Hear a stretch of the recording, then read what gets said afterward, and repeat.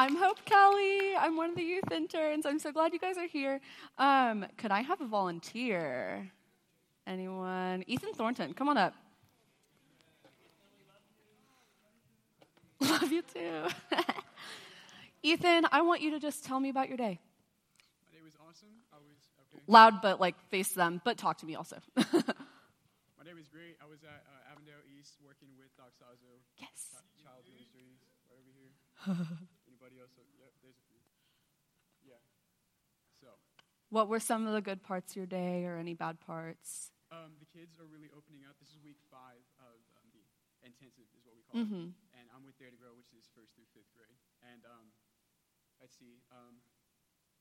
There's a few troublemakers usually, and they weren't too bad this time. And leaders were doing great as well. And it was just a good day. That's so good. Okay, you're good. Thank you. Yay, Ethan! Okay. It'll seem unrelated, but if you have your Bibles, go ahead and open to Matthew 6. I promise I'll talk about that. Matthew is one of the Gospels, if you guys don't know, in the Bible, and that's a story of the life and the death and the resurrection of Jesus. And this specifically is the Sermon on the Mount, which he talked about a little bit too. So Jesus had just called his disciples to start following him. He started becoming really famous for healing people. And so he saw an opportunity to speak to the public, and so he got on this mountain and gave this super awesome sermon with a bunch of content. And so we're looking at the part where he's talking about prayer. Starting with verse 5, it's up there. It says, "And when you pray, you must not be like the hypocrites." I think most of us know what a hypocrite is. Somebody that stands for, or they seem to stand for one thing or say one thing, but then their own lives or their own hearts don't really reflect that. For example, I have a friend that interrupts me a lot because it's just a habit. And so whenever I'm trying to have a conversation with her, I can't get through a sentence without her just jumping in. But if I were to accuse her of that, I'd be a hypocrite because I literally do the exact same thing. So I can't, it would be hypocritical to stand against interrupting. So he says, "Do not be like the hypocrites, for they love to stand and pray in the synagogues and at the street corners that they may be seen by others. Truly, I say to you, they have received their reward. But when you pray, go into your room and shut the door and pray to your Father who is in secret, and your Father who is in secret will reward you." So he's clearly calling out people for being hypocritical and for standing and being "Oh yeah, I pray," and being all fancy in front of all the people. But he's saying, it needs to be a personal thing. Prayer is personal and intimate, personal prayer, and it's in secret. There's even a translation of the Bible that says, "Go into your innermost chamber," which is super intense, one-on-one with God. It's a very personal thing because when you're one-on-one with God, you can reveal your heart, and there are things that you have to reveal to God that, aren't necessarily for everyone to know, maybe in a big group setting. But group prayer is also super important. In Matthew 18:20, Jesus said, "For where 2 or 3 are gathered in my name, there am I among them." Just the beauty of the body of Christ coming together, just a group of believers. And it's super encouraging. I think, group prayer is encouraging. And we can look at a person that's praying in front of a big group, or in our small group, if we have our friends that are praying, that can be really encouraging to learn how to pray as well. But they're both so important for a healthy prayer life because if you're just praying one-on-one, you're missing out that encouragement. And if you're just in group prayer, then you're missing out on the personal, intimate connection that God calls us to in personal prayer. So next in the passage, he says, "And when you pray, do not heap up empty phrases as the Gentiles do, for they think that they will be heard for their many words. Do not be like them, for your Father in heaven knows what you need before you ask him." Prayer's honest and genuine. I'm sorry, I have to keep turning back. I'm sorry. It's an honest thing. We're not meant to go to God and come up with fancy things, and we're not meant to just do it before meals and right before bed and say all the fancy words. It's an honest conversation. When Ethan came up here and told me about his day, he was just telling me how he truly felt and what happened. It wasn't like he came and created a script of what to say and how to say it exactly. No, he just told me how his day was and how he felt about it. And today you can see people in our world that will value works and tradition and rituals over the true condition of your heart. And I think there's beauty in just coming to God and telling him how you feel. I'm sorry, I really need to be seeing that. Yeah. Lisa Turker said, praying boldly boots me out of that stale place of religious habit into authentic connection with God himself. I think it's just beautiful to come to God without hiding anything, because he already knows every detail about us, even more than we know about ourselves. And so it's just a beautiful thing to come to God, honestly. Next, in verse 9, we have the Lord's Prayer, which a lot of you maybe have heard of before, or like know it by heart, like you know it word for word. Some of you, if you've just been going to FBC or you're new to the church, maybe you don't. And it's common in like the Catholic Church, if any of you have experience there, to recite the Lord's Prayer. And so I'm just going to read it really quick, and then we're going to break it down. So it says, Our Father in heaven, hallowed be your name. Your kingdom come, your will be done on earth as it is in heaven. Give us this day our daily bread, and forgive us our debts as we also have forgiven our debtors. And lead us not into temptation, but deliver us from evil. And then in some translations it includes this last line, but mine doesn't, so it has it in the footnotes. It says, For yours is the kingdom and the power and the glory forever. Amen. So we start with Our Father in heaven, hallowed be your name. Hallowed meaning honoring, is honored be your name, glorified. I went to the Passion Conference, which is this huge, like there were 55,000 college students in Atlanta, Georgia in January this year. And a lot of famous Christian singers come, like David Crowder, Chris Tomlin, some famous like speakers and authors came. So Francis Chan was there, and he was giving a sermon, and before his sermon, he prayed. But before he prayed before the sermon, he talked to us about how important prayer is and like what it truly means, because he just like got on his knees after talking, and he was like, God, are you kidding me? Are you kidding me? And he started breaking down crying, like, are you kidding me that we are in your presence, that you, like the God of everything who created the world, is like listening to us. And I think there's so much power in recognizing who God is and like what prayer is, that even though prayer is accessible to us at any time,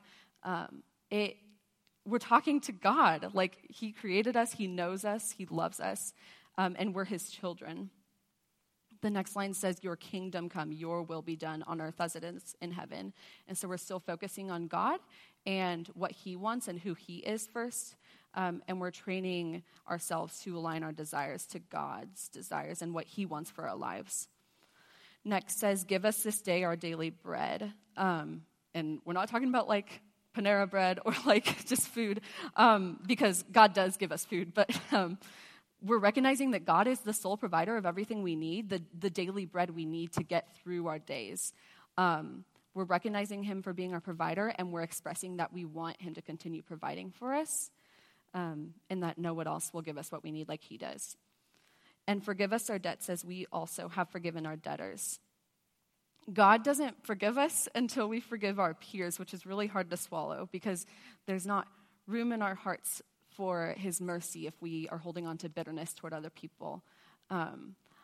I had a friend one time that hurt me really bad, and it was really hard, and it was a daily thing that I had to make an effort to say, okay, God, this is yours, and it's not about who I am, and they hurt me, but it's not about me. So please forgive me. Even just holding that bitterness itself, I needed forgiveness for God's mercy to exist in my heart. The next line says, and lead us not into temptation. So we're remembering that we still live in a broken world, even if we are children of God, even if we are saved. We're still you can see it every day. Even once the second you leave here, I'm sure you're going to see some brokenness or some sin of some kind. And so we're going to be tempted, and we're still vulnerable to being tempted. Tim even talked about it was fall semester when he first got here, that series on temptation. We're still going to be tempted. Even Jesus, who never sinned, was tempted. So we're asking him for his power to resist the temptation. But deliver us from evil. I think it's important to know that Satan is real, and sometimes there's a misconception that Christianity and life with God is oh, God wants me to be happy, and it's sunflowers and butterflies and ice cream and unicorns and all the happy things, and that's not exactly how it is. because even though God's love is sweet and we can rejoice in his love, the devil is real, and he's trying to take our hearts and lead us into temptation. So God is just eager for us and ready for us to run to him and ask for help resisting the devil and resisting that temptation, because he knows we can't do it on our own. And so when we try to do it on our own, we're just falling into the temptation. So that's the Lord's Prayer, and it may seem like contradictory of what I just said before, that prayer should be personal and honest, because it seems like some fancy words are in there, like hallowed be your name and give us our daily bread. But the Lord's Prayer is meant to be a model for how we pray. It's not meant to be something we recite, a recital word for word all the time. And though there is power in reciting it, not when we don't know what it means and not when we have a true heart for God. Because I think we will want God's name to be hallowed, and we'll want his kingdom to come and his will to be done in our lives if we have a true heart for him. Psalm 37:4 says, "Delight yourself in the Lord, and he will give you the desires of your heart." When we are truly seeking God first, our desires are going to be what he desires, and that's not just like going to happen overnight. It's a day-by-day thing of being trained in the righteousness of God.